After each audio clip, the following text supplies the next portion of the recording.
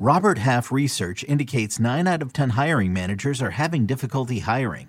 If you have open roles, chances are you're feeling this too. That's why you need Robert Half. Our specialized recruiting professionals engage with our proprietary AI to connect businesses of all sizes with highly skilled talent in finance and accounting, technology, marketing and creative, legal, and administrative and customer support.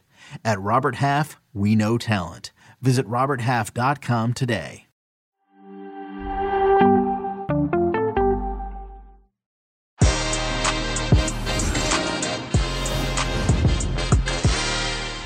Que Golazo Wednesday. We recap last night's action as Chelsea beat Leicester. Very important win for a Champions League spot, and Leicester City's destiny in the top 4 out of their hands now. Jimmy Conrad joins me to discuss Tuesday's action and preview Wednesday's action, including Liverpool's game away at Burnley, Coppa Italia, and Coupe de France with Jonathan Johnson as well. Que Golazo begins right now. What's up, everybody? Welcome to Que Golazo, our Wednesday show, and we have here Jimmy Conrad. Jimmy C, what's up, man? What's up, LME? I'm excited to be here because it's crunch time in all of these leagues, specifically in the Premier League, Luis. Absolutely, and what a great segue, Jimmy Conrad, because we begin in the Premier League, and we're going to talk about last night's action as Chelsea take care of business against Leicester City. Just about. It was a little bit nervy at the end. It went 2-0 up, and then Iheanacho got a goal, and then there was a little bit of handbags going on for a while. But Chelsea got the job done, which means they look good for a top 4 spot. Leicester City, though, out of their destiny now because it all depends on Liverpool as well. So we're going to talk about that in a second. But Tottenham and West Ham are definitely out of Champions League contention. I mean, we kind of already thought that, definitely of Tottenham. But, you know, this was a big win for Chelsea. Jimmy, talk to me. Yeah, big win for them. I liked their initiative to get started. I like the starting lineup. You have Timo Werner, Mason Mount, Christian Pulisic as your front 3. You've got 3 players that like to go at people. They like to drive the game. They don't like to sit back. They're looking to get in behind. If they pick it up, they're looking to run at you. I didn't think that Christian ultimately was as sharp in those areas that we usually see, but Timo Werner was active. You know, I mean, he got 2 goals called back. I mean, I just thought that they had that type of energy that maybe they were missing a little bit in the FA Cup final. And then the first half, honestly, it went 0-0 first half, Luis. And I thought, oh man, you just gave Brendan Rodgers from Leicester 15 minutes to get his tactics right. And they're going to figure out a way to somehow win this game when they shouldn't, because Leicester was just absorbing pressure. It honestly looked like the start of the game, looked like the end of the FA Cup final where they're just holding on for dear life. and when Rudiger scored that set piece 3 minutes after halftime, then you could see Chelsea relax and they started to play a little bit more. What a corner from Ben Chilwell, huh? Yeah, great corner and just Chelsea deserved to win. That's really where I'm going. I was actually a little disappointed that Iheanacho didn't start, that Brendan Rodgers went with James Maddison, because Vardy needs somebody to play off of in some capacity. And Madison just drops a little bit deep, and Chelsea just had a ton of the ball. They had like 66% possession in the first half, 11 shots, even though 2 were. They were just setting the tempo. And I thought the better team won. The better team deserved to win. And even though Ayoze Perez had an absolute glorious chance, he did, like 2 minutes from it, doesn't look any better than that, Luis. Everybody, it's just like this, like say you're bombing forward and the ball's out wide, and you're at the top of the box, and you're like, oh, I just hope this ball comes to me perfect. And it comes to you perfect. The fact that that's what happened. And the fact that he didn't get it on frame and he hit it over is really unacceptable for a professional at that level. It's what It's what I would tell my high school kids when I used to coach. Do the opposite of Fat Joe. Don't lean back. And exactly. He leaned back and it just went over. That's really funny. I'm going to steal that. Yeah, so no leaning back. But that said, I just thought Chelsea deserved to win. So that would have been a little bit harsh.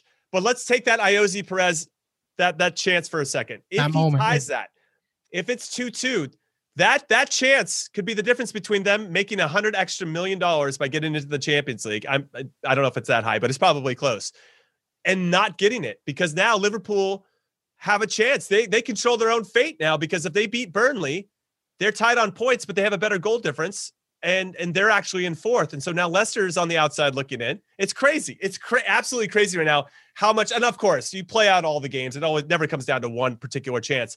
But for the narrative that we're trying to create here, Luis, that chance could be the difference between so much money for the club and them having to settle for the Europa League. No, absolutely. And how important was that Alisson goal for Liverpool now when you think about it, right? Incredible. 100%. And also, I think the fact that there's fans in the stadium now, I think that was an extra push for Chelsea at Stamford Bridge that helped them out. But to your point, Chelsea now in third place with 67 points, Leicester City with 66. But Liverpool, who play today, have just to, win and it's only a 1-goal difference, by the way. So, like you said, Leicester City really have to now depend on other things to happen. And it's a shame, but, they got their FA Cup win. Maybe that was the highlight of their season. I just want to keep going because we have a lot to talk about here, but also Tuesday's action included Manchester United, a great goal from Edinson Cavani, but it wasn't enough. Fulham got that draw as well, 1-1. Crazy on that one. Southampton losing 2-0 to Leeds United. Leeds United, Jimmy Conrad, Marcelo Bielsa gets his team, confirms a top half finish, regardless of what happens for the rest of the season. We've talked about this before. Genuine recognition for manager of the season here. 100%. And Leeds are now tied on points with Everton. And Everton were getting a lot of hype and love throughout the season. I know they've tailed off here at the end. They're above Arsenal as well. Arsenal are currently in 10th, even though they've been playing pretty well in the league. And it's I can't say enough about Marcelo Bielsa. And if Brendan Rodgers falls out of the top 4, and if David Moyes falls out of the top 6 with West Ham, I think Bielsa's case for being manager of the year becomes stronger. I mean, Pep obviously will be in the conversation because they won the league, but the other guys that we've been talking about a lot are now kind of dropping off when it matters the most. Now, obviously, Brendan Rodgers wins the FA Cup. That's a big deal, but that doesn't count for what happens in the Premier League. So it's interesting. It's interesting if both of those fall out of those those European spots that they were currently in. So there's a lot to play for, and very excited for Bielsa. I will say quickly about Man City, which you didn't mention. They lost 3-2 to Brighton. They did. Yep. They were up 1-0. They got a red card in the 10th minute by Joao Cancelo. If you guys see it, I don't think it was a red. That felt really harsh. Yeah, harsh last man, right? It was harsh. It was pretty harsh. Cancelo could have done better, but it still felt harsh. Foden scores right after halftime. A great goal. Great goal. And then they give up 3. Listen, Man City have given up 8 goals in the last 3 games. That gives me some cause for concern heading into their last 2, which is the last regular season finale on Sunday. And then of course the Champions League final. Yeah, they'll be fine. But I'm just saying that you still have to look at that a little bit. And then Man United, obviously they've got a big final via Real, not too near future. And them giving up a goal to Fulham, come on, it's unacceptable. I will say though, that the goal that Cavani did score, they said that Bruno Fernandes touched the ball, so he was onside. That guy did not touch the ball. And Bruno Fernandes even said it in the press conference afterwards. He didn't think he touched it either. Yeah. but amazing goal. So I'm glad it stood. Don't you just love it? You just absolutely love it. But yes, to your point, Man City losing 3-2 against Brighton. Maybe Pep Guardiola shouldn't have stayed too late singing Don't Look Back in Anger. That video, that's amazing. Love it. All right, we're going to switch gears now, everybody, because we're going to talk about Wednesday's action. Previewing Wednesday's action, I'm just going to give you a list of the games, and Jimmy will go where you want. Liverpool away at Burnley is obviously the biggest one in terms of Champions League qualification for Jurgen Klopp and co. Is that where you want to begin? Yeah, let's just start there. We'll get out some of the fun facts at this point. Burnley are winless in their last 8 at home, Turf Moor, and they've lost each of their last 3 after a 4-0 defeat to Leeds. I mean, it's interesting because Turf Moor used to be a fortress. Like any clubs, Man City, United, whoever, were going to Turf Moor, you knew you were in for it. It was just going to be a long afternoon, and they've just lost some of that stigma, that positive stigma that is around that being a tough place for teams to play. I just think that Burnley don't have anything to play for. Liverpool have everything to play for. And I know that Liverpool needed a goal by their goalkeeper to beat West Brom, another team that's been struggling this season, to kind of keep their hopes alive for a top 4 finish. And Burnley does play Liverpool pretty tight over the years. Oh, where are you going with this, Jimmy? I'm not going anywhere. Liverpool is going to win. I like Liverpool to win. Okay. I like Liverpool to win to 0. I think they actually will lock things down defensively, plus 120. I like Liverpool to win both halves. It's really important for them to score first, obviously, but to score early. It's going to take some pressure off. and then they can kind of relax. And as the game opens up and as Burnley has to do something and stretch a little bit, I think they'll tag them for another one in the second half. I like a 2-0 one, but I'm also looking at Liverpool 1-0 up at half, exact scoreline plus 230, but Liverpool to win both halves is plus 150. So these are the kind of things that I'm looking at. I like Liverpool to win this one. Burnley I just haven't seen enough from them.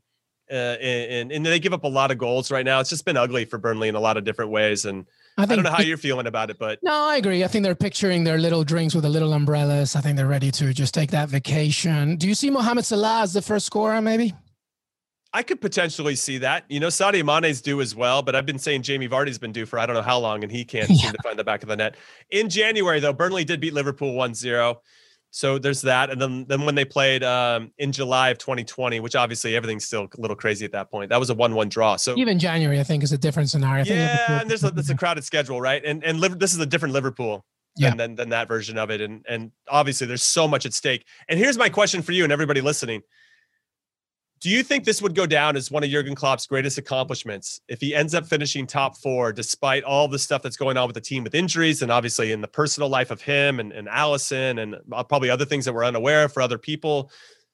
I think it'd have to be up there. And I hope somebody asks him that question, because I would really like to hear his genuine response to just getting top 4 and how important that would be. I don't think you can compare it to winning Premier League after 30 years with Liverpool and for them not to do it and the Champions League and all that, but it's got to be close, because this has been something special. If they turned it around. I mean, the last couple of months have been pretty remarkable for them from a domestic standpoint. If I was a gambling man, I would say that he would say, honestly, I wouldn't be surprised if he was ever asked that question and he said, honestly, it's bigger because of just everything that happened. Obviously, it's not bigger than winning the Premier League, but to your point, all the things that have happened to Liverpool this season, tremendous, beginning with the Virgil van Dijk injury, then more injuries, Joel Matip and it's just been insane, absolutely insane. So you have to, and the fact that Alisson's scoring as well, it's just ridiculous. I mean, this game of ours really never ceases to surprise us. And I will go with that 2-0 for Liverpool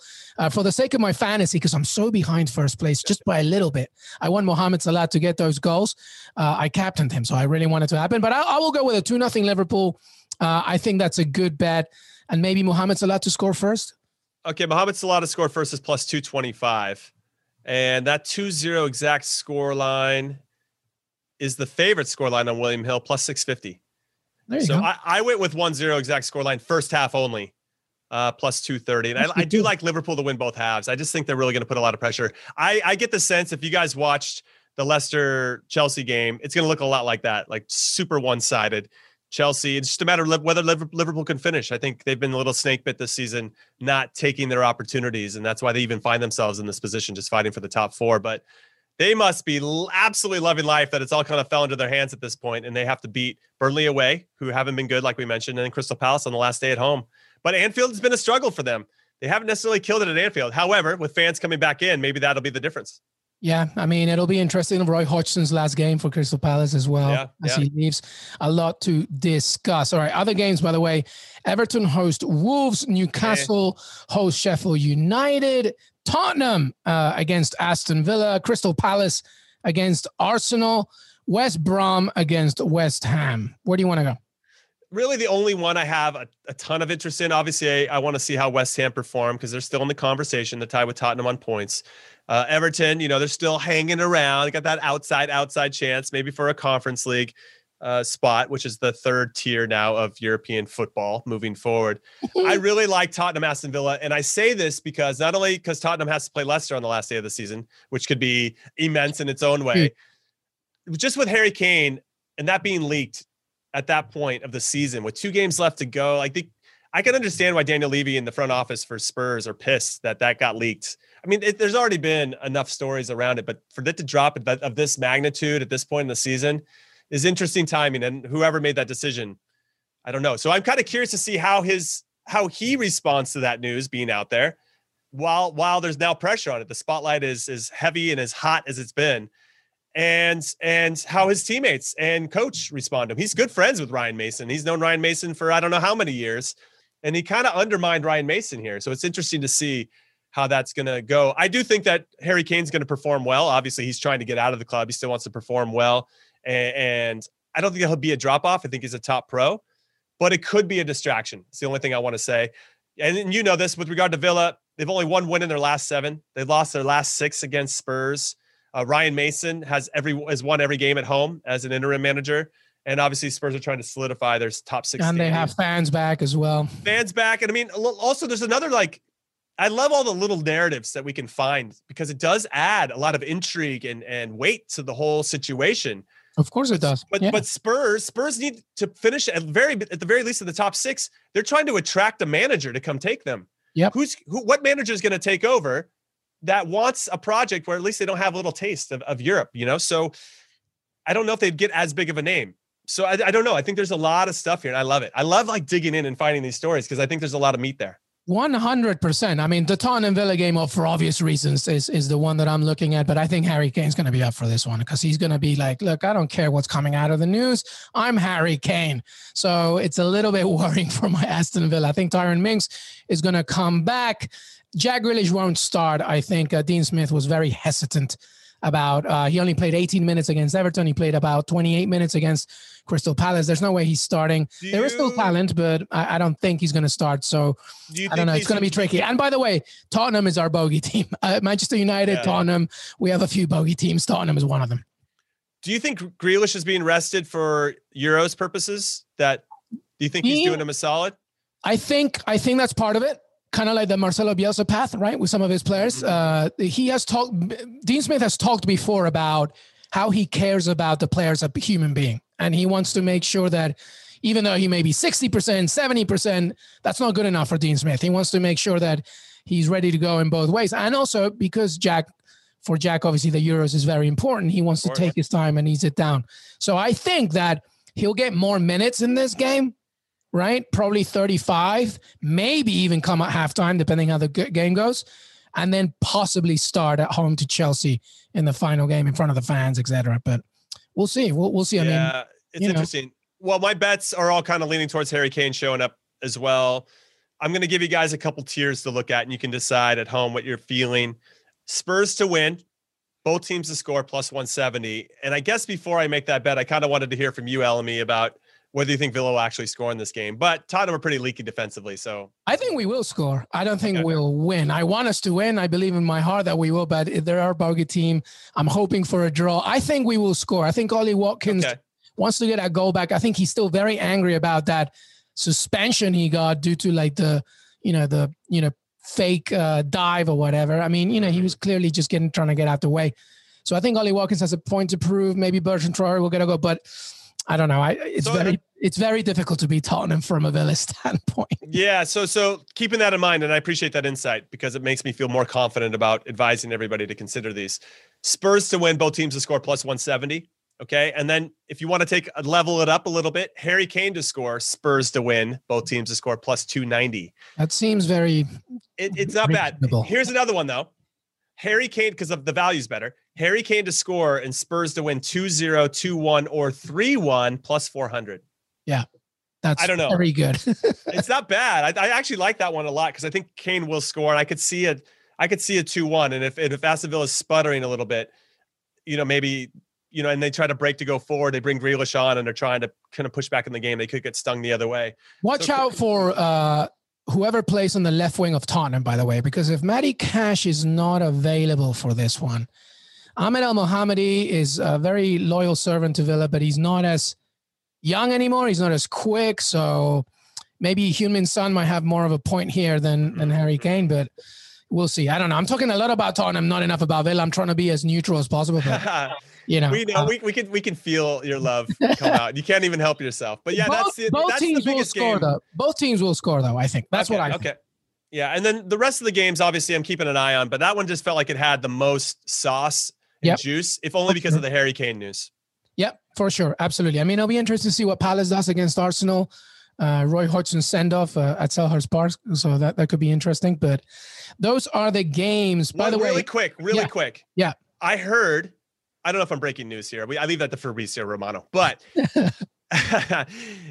Frank Lampard to Crystal Palace. Yeah, I heard that rumor. You didn't break news. Yeah, you did break news. I figured I didn't, but I wanted to get your thoughts on whether you think that would be a good move for Frank Lampard and Crystal Palace. I actually think it would be a good move. I think Palace is Palace, at least from a fan perspective, they've been in dire need of a little bit of spark, right? And by the way, Roy Hodgson has worked his butt off to try, after De Boer, left, they lost 3 games in a row.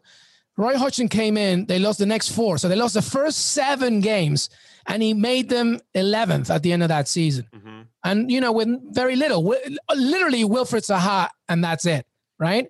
I think that Frank Lampard, this is a good gamble for Frank Lampard if he takes it. That's what I think. I think he needs to get down and dirty and go back to his roots. I mean, he used to play for West Ham before Chelsea. He knows all about, the London culture of football. I just feel like, going back to a team that's Crystal Palace is trying to have a different objective than like Champions League or winning it. I think that could be a good gamble. Whether it happens or not, we'll see. But, what do you think? No, I looked at Gasperini. Gianpiero Gasperini. And we're going to talk about him a little bit later because he's in the Coppa Italia final with Atalanta against Juve. What I love about his journey, I'm going to use him as an example, is that he started with the U14s of Juve when he finished as a player. Like that's where he started to coach. And then he had that for a couple of years and he moved his way up and he didn't skip any steps. And I think Frank Lampard did himself a disservice. I think Andrea Pirlo, to use his counterpart, even more so. It's so important. Like Gasperini, because of his youth experience, can now, when a younger player comes up, and we see a lot of talented younger players play for Atalanta, he can speak to them in a meaningful way because he has that experience. He knows what makes them tick in a way that maybe Frank Lampard can't remember when he was that player or whatever it may be. So I think Crystal Palace is a nice spot for him. I don't know how the West Ham fans are going to feel about it since he was one of theirs for a little while, and Chelsea as well. And now he's like this with this other London club.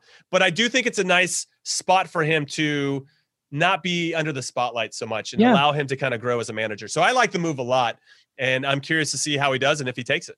Yeah, no, I agree. I totally agree. All right, so we're going to come back with Jonathan Johnson. We're going to talk Coupe de France and Coppa Italia. But before we do that, Jimmy, is there anything else you wanted to talk about? I mean, Pachuca's playing Cruz Azul later today. No, I know there's a lot of Copa Libertadores stuff going on, and the one that I had my eye on was, I forgot. I had it all queued up. But I just wanted to say, with regard to Copa Libertadores, it is the Champions League of South America. It is an incredibly great competition, and I think that people should tune into it if they can. Absolutely. Plenty of action. But I completely lost. Like, I was so immersed in Premier League, I was not ready for the pivot. I know. I threw something out of left field. That's all right. It's all right. It's all good. Hey, but listen, when we come back, Jonathan Johnson, and we'll talk the rest of Europe, including Coupe de France and Coppa Italia. Que golazo! We'll be right back. Okay, picture this. It's Friday afternoon when a thought hits you. I can spend another weekend doing the same old whatever, or I can hop into my all-new Hyundai Santa Fe and hit the road. With available H-Track all-wheel drive and 3-row seating, my whole family can head deep into the wild. Conquer the weekend in the all-new Hyundai Santa Fe. Visit HyundaiUSA.com or call 562-314-4603 for more details. Hyundai, there's joy in every journey.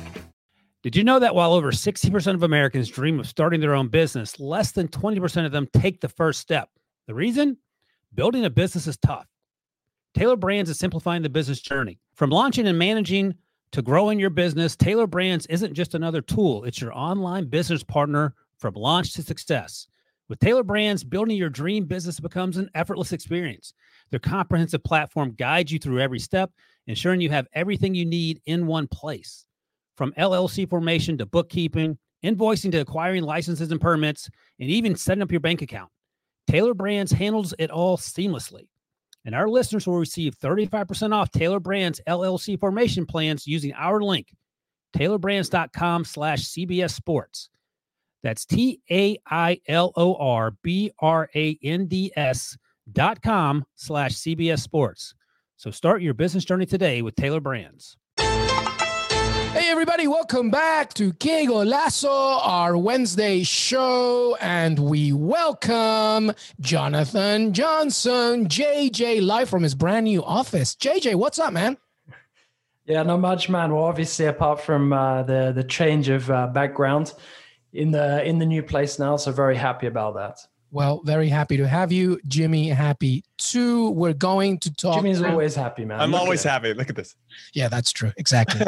Like when you look in the dictionary for shit-eating grin, there's a picture of Jimmy. I can't confirm or deny any of these rumors at this time, JJ. Yeah, that's very true. The son of Sam could be our guest right now, and Jimmy would be like, hey, welcome. Anyway, welcome, everybody. Welcome back. Our Wednesday preview. And JJ, we wanted to bring in, because now that we've talked about the Premier League, I wanted to switch gears for the rest of Europe.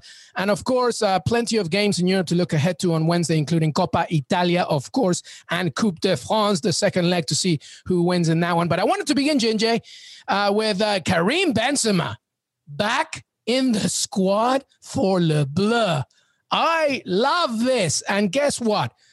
France's stock at the Euros just went up like a lot. JJ, talk to me about this. How do you feel about it, et cetera, et cetera? Yeah, back in blue. And this is definitely something that I wasn't expecting around about a week ago. They're periodically, since Benzema last played for France back in 2015, there has been speculation about whether he might ever come back. The door always seems to have been quite firmly closed up until now. Now, how do I feel about it? In terms of a player, Karim Benzema is absolutely fantastic. I don't think there are many better out there than him at this moment in time. Certainly not based on his performances this season. And in terms of French attackers or attackers eligible to play for France, he's up there. He's at the top of the list in terms of the best performers. And I think that this gives France a huge boost with regards to the Euros. Now, depending on how it pans out, I think it's debatable at this moment in time whether it's the right call or not, because Didier Deschamps is risking a lot by changing his stance on this. And I think it has the potential to pay off greatly for him. If France win the Euros and he's recalled Benzema and Benzema plays a key role, he's going to look like a genius. But if France don't win the Euros, there's going to be a lot of questions asked about whether Deschamps has undermined himself in bringing Benzema back. And this has the potential, to potentially derail all of the progress that he's made.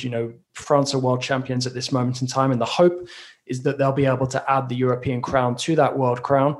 But the knives will be sharpened now because of this decision. I mean, it was always going to be a tricky scenario for Deschamps coming into this competition, especially when you're leaving out somebody of Karim Benzema's caliber. So assuming that, Benzema does make the final cut of the squad, which you'd assume the fact that he's already there, he is going to be going to the Euros.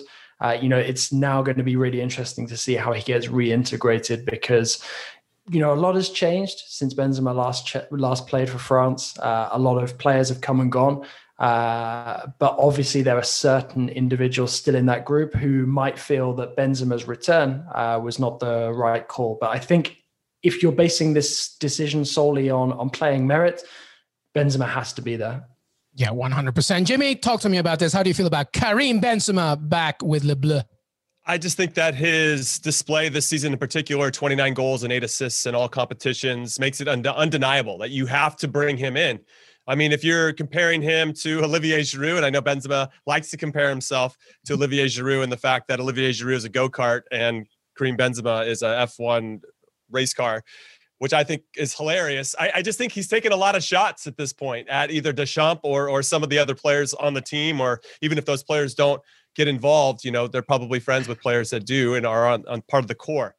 That said, like, his stats are so good. If you don't play him, or if you don't take him and the team doesn't do well, I don't think Deschamps, I don't know, I want to hear from JJ, but I don't think he can win as a manager. If he doesn't take Benzema and they don't do well, everybody's going to call for his head because he didn't bring Benzema. And then if he brings Benzema and they don't do well, like, why did you bring Benzema? So I actually feel for Deschamps here a little bit. I will say, though, with him in the team, it takes a lot of pressure off of Griezmann and Mbappe to have to be the potential number 9. Those guys can run off of Benzema's shoulders. And imagine Benzema, with all due respect to Asensio and Vinicius and Rodrigo and Eden Hazard at Real Madrid, when he's looking around playing for France and he's got Mbappe on one side and Griezmann on the other, that's going to make his job a lot easier and ultimately will make their jobs a lot easier. So I like this addition a lot.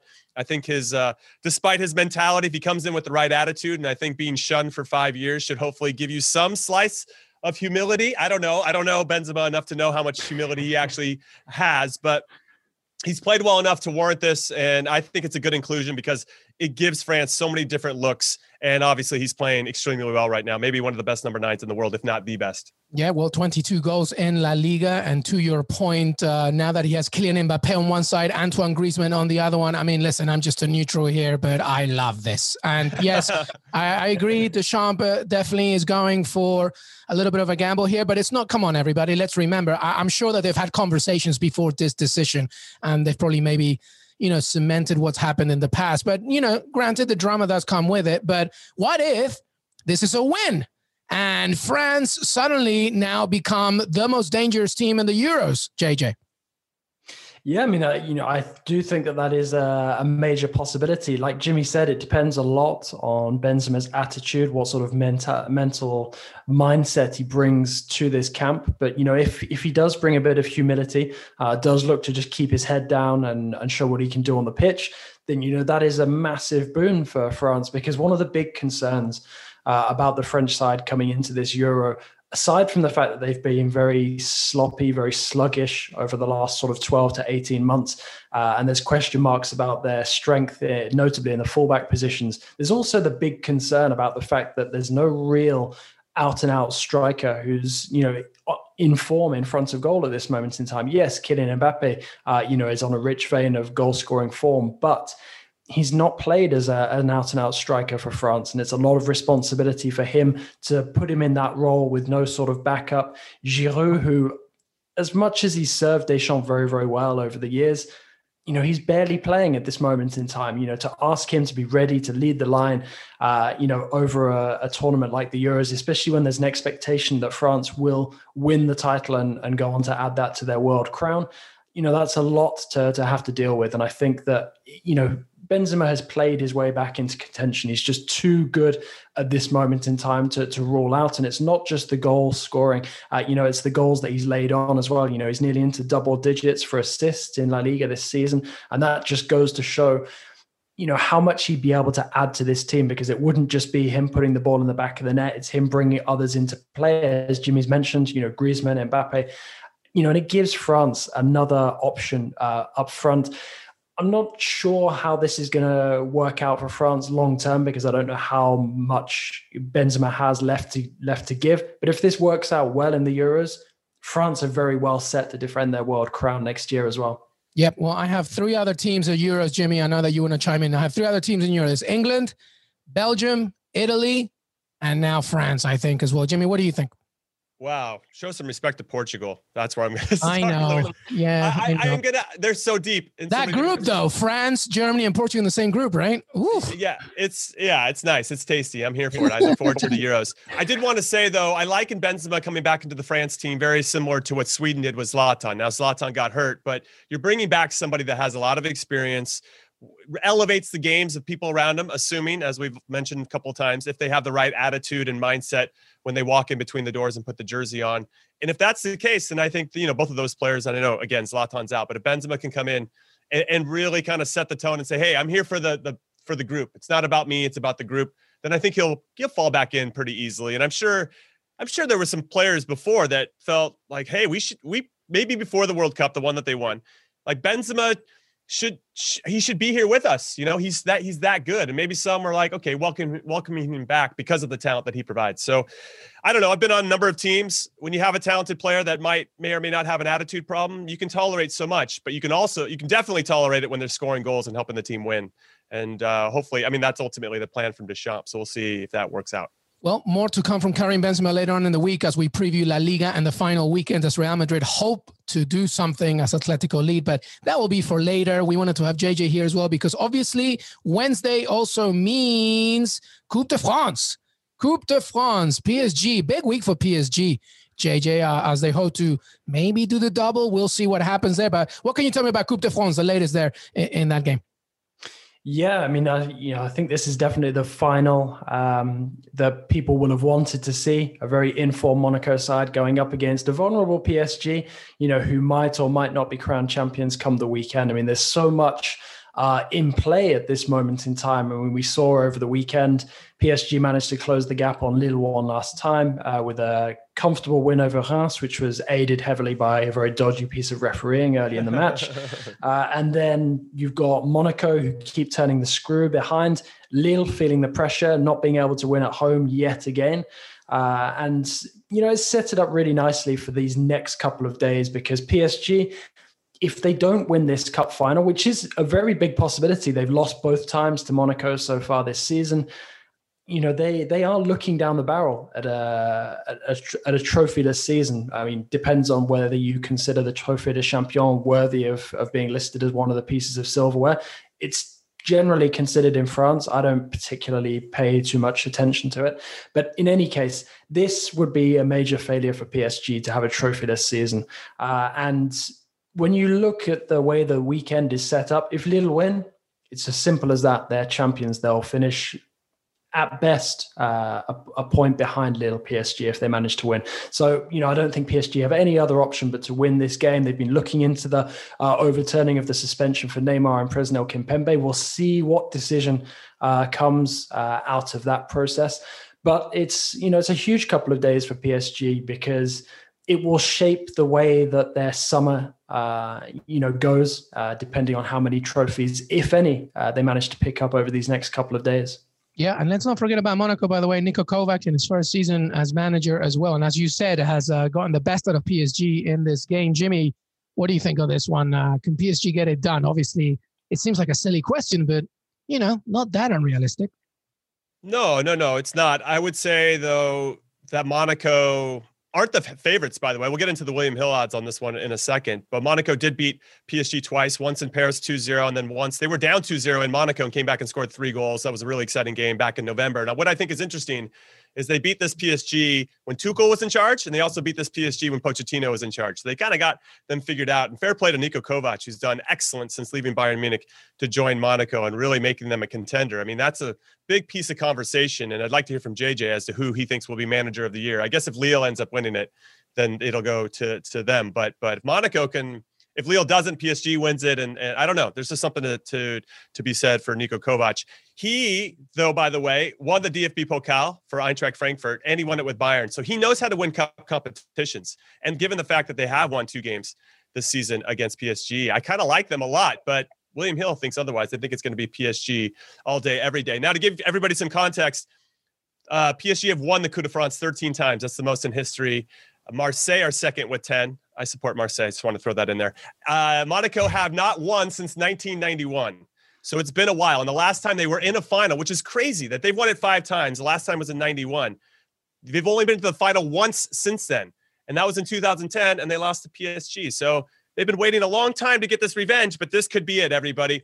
Monaco, though, have won 10 out of the last 11. I think they're in great form right now. PSG, a little bit more unpredictable. And I wanted to get some confirmation from JJ before I gave any lines about this game as to who's actually healthy for PSG, because Neymar, Kimpembe, I'm hearing Julian Draxler, Kurzawa, Verratti are all out. Is that correct?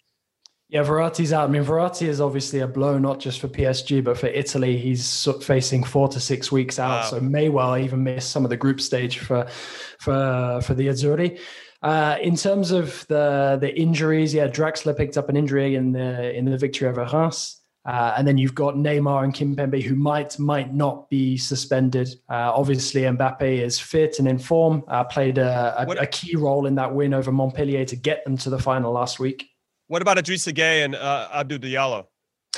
They had a tummy bug over the weekend. So I think I love that. It was really bizarre being at the stadium, having them on the team sheet on the bench, and then having them drop off just before kickoff was very bizarre.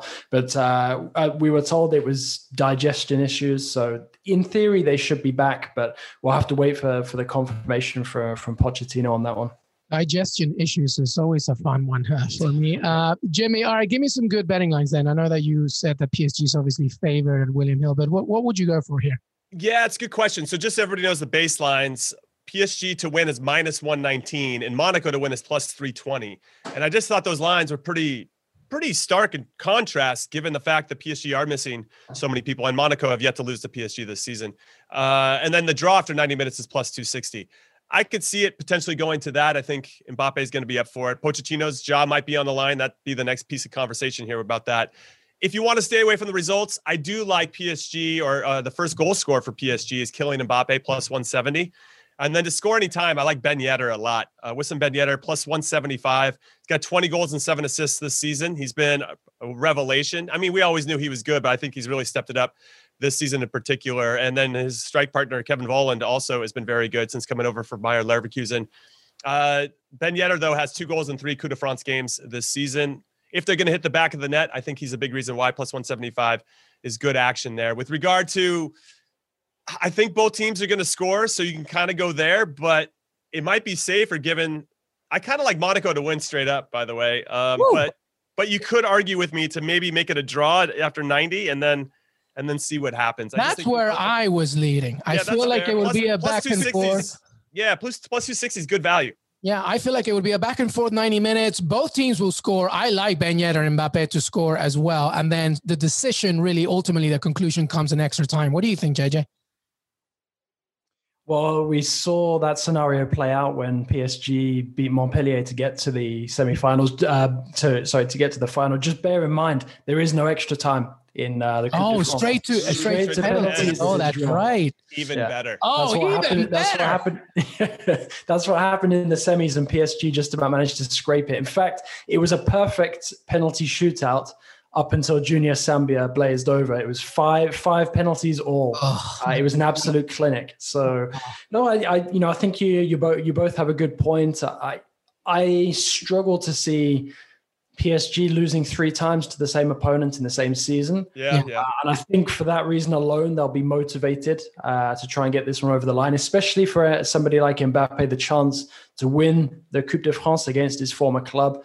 I think that potentially has the danger from Monaco point of view to push PSG towards the victory. In terms of Pochettino's job being on the line, it's not my understanding that he could find himself out of a job if PSG don't have any trophies by the end of the season. There's a realization within the club that a lot of PSG's struggles in terms of their results this season were not down to him.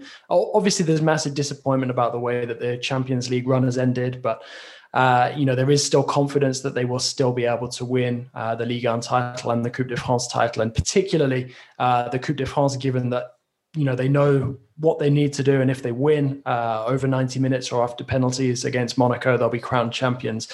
With Ligue 1, it's not quite in their hands. We'll have to wait and see what happens with Lille, but it's not my understanding that Pochettino will find himself out of a job. In answer to your earlier question, just to make sure we get all of these topics covered, Coach of the Year, there's so many candidates in France. There's been some very, very impressive performances over the course of the season.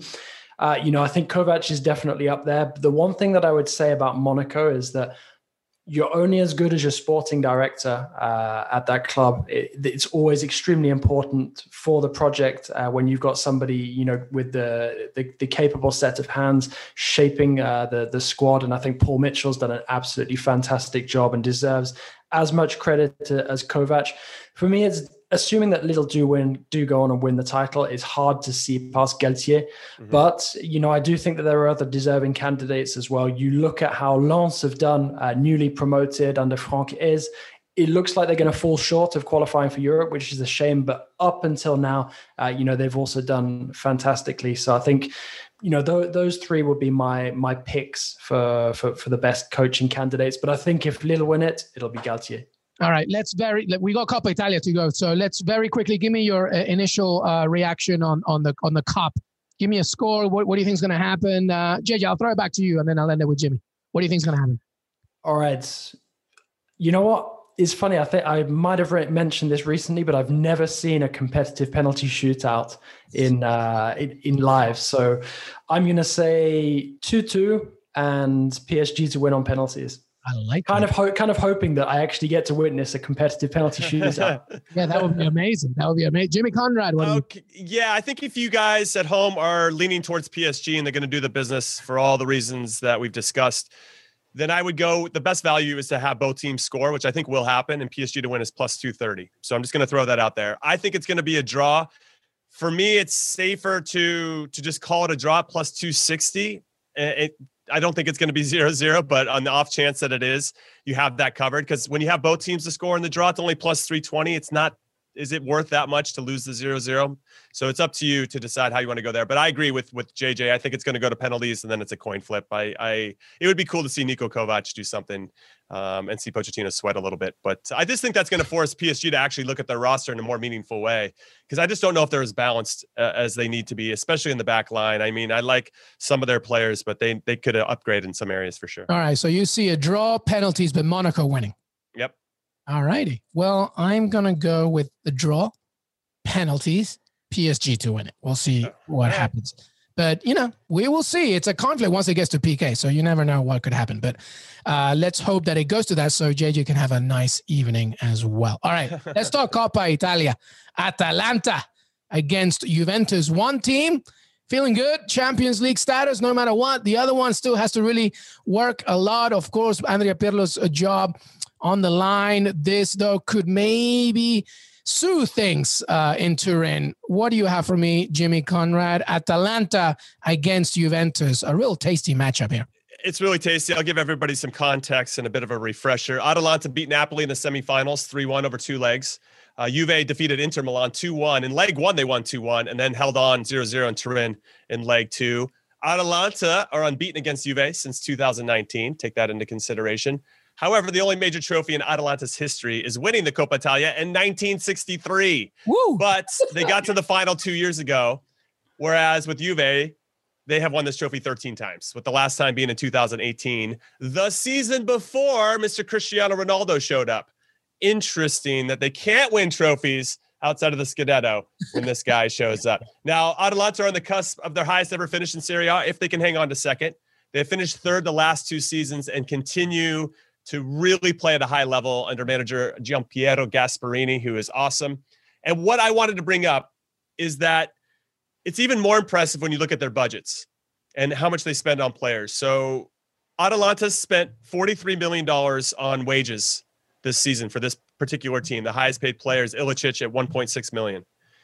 Juve, their opponent, spent $236 million on their player wages, the highest player being Mr. Cristiano Ronaldo, $31 million. And Atalanta are the favorites to win it. I mean, that's remarkable what Gasperini has done and what I'm sure the sporting director and the whole club has done. They have a big emphasis on their youth academy. They're rated, I think, the 7th or 8th best youth academy in all of Europe, behind Barcelona and PSG and Real Madrid and who else? Lyon and Rennes and Valencia. I mean, they just have so many players that come from our academy that end up playing in the top 5 leagues in Europe. It's very, very impressive. So shout out to Atalanta for so many different ways. They are truly an Cinderella story. So I would like them to win this. And I love Andrea Pirlo. He's our Lord and Savior, of course, or at least mine. And I think he's going to be done. I don't even know if it matters if he wins this or not. It would help, of course, but I don't know if it's going to matter. I actually think, and I want you guys' thoughts on this as we kind of transition to a little Madrid talk, but I think Zinedine Zidane's leaving Madrid to go to Juve. I wanted to hear you guys' thoughts on that. No, absolutely. It's interesting. By the way, all that Atalanta talk and without Papu Gomez, who left halfway through the season, which is really amazing. JJ, thoughts on this game? And of course, as well, on the manager narrative that's going out of Juventus. So much to unpack, guys. You know what? There's also one really, really intriguing subplot going into this week's Italian matches, and that's Atalanta and Juve are meeting in the Coppa Italia final. Yet on the final day of the season, Atalanta coming up against AC Milan with the possibility of keeping Juventus out of Champions League football after all of the talk from Agnelli, about Atalanta, whether they're worthy of playing in the Champions League. Atalanta could beat them to domestic silverware, and then a few days later get them out of Europe as well. The only thing, the only thing that would be kind of a bit galling for me is if that happens, it may well come at the expense of AC Milan, but it's kind of a price that I'm willing to pay, I think, just to see, the whole situation come about. really come back to bite Agnelli after the Super League thing. But no, I'm really, really excited about this cup final. And I really hope that Atalanta can get it done because like Jimmy, it's a project that I really admire, really, really enjoy watching, when I get a chance to tune into it. Can't wait to have them on CBS from next season. It's going to be fantastic with Serie A arriving. And I really hope that Atalanta can continue to build like this because it's such a well-run project, deserves all the praise that it gets, and the fact that they're considering where they were a couple of months ago and they're now on the verge of bettering last season, it's just phenomenal. Massive kudos to Gasparini and all the guys there. And, I would love to see them have as much success as possible this season, particularly as it will come at the expense of somebody who doesn't value what they've managed to achieve. Well, go ahead. I just want to jump in really quick and say, all I heard in all those words that JJ just said is JJ wants to stick it to the Super League teams. That's all I heard. That's actually trying to stick right into the Super League teams. No, but that's actually where I was going. They are actually the absolute antidote to the European Super League. Exactly everything right. So with that being said, all right, very quickly, Jimmy, give me your betting tips and prediction, and then I'll go to JJ. So William Hill, coin flip time, everybody. Plus 150 for Atalanta to win straight up. They are the slight favorites. Plus 240 is the draw. Plus 170 for Juve. I've never seen this before on William Hill where both teams to score and the draw is the favorite line at plus 300. I'm going to go with another draw in a cup final. I think that's what's going to happen. I think Juve will have enough to and then from there, I don't know what's going to happen. Obviously, anything can and will happen probably in extra time if they even have extra time and go to penalties. And I like that line a lot. And there are some plus 550. If you pick either one of those teams to go down a goal and come back to get the draw or win is plus 550. So those are good lines to look at as well. No, I love it. All right. Well, give me your prediction before I go to JJ. I'll say 1-1. I think it's going to be a little tighter than people expect. And then it goes into extra time, or do we go to PKs here as well in Italy? I'll go penalties, and I want Atalanta to win. I'm going with my heart there. It's not always the best thing but it doesn't matter at that point because I already picked the draw. So yeah, I'll say Atalanta to win. Yeah. JJ, what do you think? You know what? I'm going to go for ultimate Juve heartbreak, and I'm going to say it's 1-1 up until the death, and Atalanta win it right at the end, 2-1. I like it. I like it. You know what? I'm also going Atalanta, but I'm going to go all out Atalanta. They're going to go 3-1. They're just going to destroy Juventus. They want this trophy, and they want to show them why, money and everything else doesn't always talk. It's all about heart and passion. I hope. We might be wrong, but plus 360 if Atalanta win, both teams to score. Well, wouldn't that be something, huh? It would be incredible. Absolutely amazing. Nice. Well, listen, everybody, that was the end of our show. Final thoughts from both of these gentlemen. JJ, I'll go with you first. Final thoughts before we say goodbye. Well, Jimmy mentioned the possibility of Zidane to Juve earlier, so I guess we'll finish on that. I think it's a really, really interesting summer for Zinedine Zidane. It sounds like he's going to be leaving Real Madrid, but we've also discussed how much pressure Didier Deschamps is going to be under if the Benzema return fails. Now, I think it wouldn't surprise me to see Zidane pitch up in Turin and take over as Juve coach. It definitely seems like there's going to be an opening there. But I do wonder, depending on how the Euro pans out, if there might also be an opening for the French national team as well.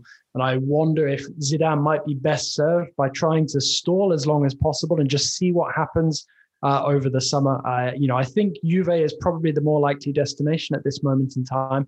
But, I do think that he's definitely the guy that France would want to take over from Deschamps whenever that day comes. It is likely that Deschamps would stay in charge for the 2022 World Cup. But if France were to bomb in the Euros, we've already discussed the sort of fallout that would probably come with that, because of the Benzema selection issues. So for me, I think that it's going to be really interesting to see where Zidane ends up for next season. It could well be Turin, but it also could be with Les Bleus. Yep, a very interesting narrative as well. Jimmy, final thoughts. Yeah, I just want to give a shout out to the Columbus Crew because they did change their logo to be the Columbus Soccer Club. And that was it. They dropped the Crew. Everybody knows the Crew. They had a hashtag called Save the Crew, and the team was going to be moved from Columbus to Austin. The club did end up getting saved. That had 8 billion impressions. hashtag Save the Crew, 8 billion impressions. And they decided as a club, they didn't want to have Crew associated with it. That's crazy to me. But after a week of just getting pissed on by everybody, including their own fans, they're bringing it back. Columbus Crew is coming back, and I'm here for it. I got my jersey on right now. Let's go, Crew. I love it. My only final thought is something that JJ brought up. We'll probably talk about it this weekend. But La Liga, by the way, the matches are on Saturday because of Eurovision. Eurovision takes note out of anything. Guys, there is one other thing we need to mention, and that's Slutsky. Back doing his thing again, dancing, singing. Yeah, I don't know if you guys, if any of you listening have seen Rubin Kazan's celebration of qualifying for the Europa Conference. If you haven't, you've got to check it out. It's incredible. He did it again. He just continues to deliver. And one final thought. It seems like we're so in sync today. Jimmy mentioning Columbus Crew. Final link with Columbus Crew, Zinedine Zidane, everything that we've chatted to.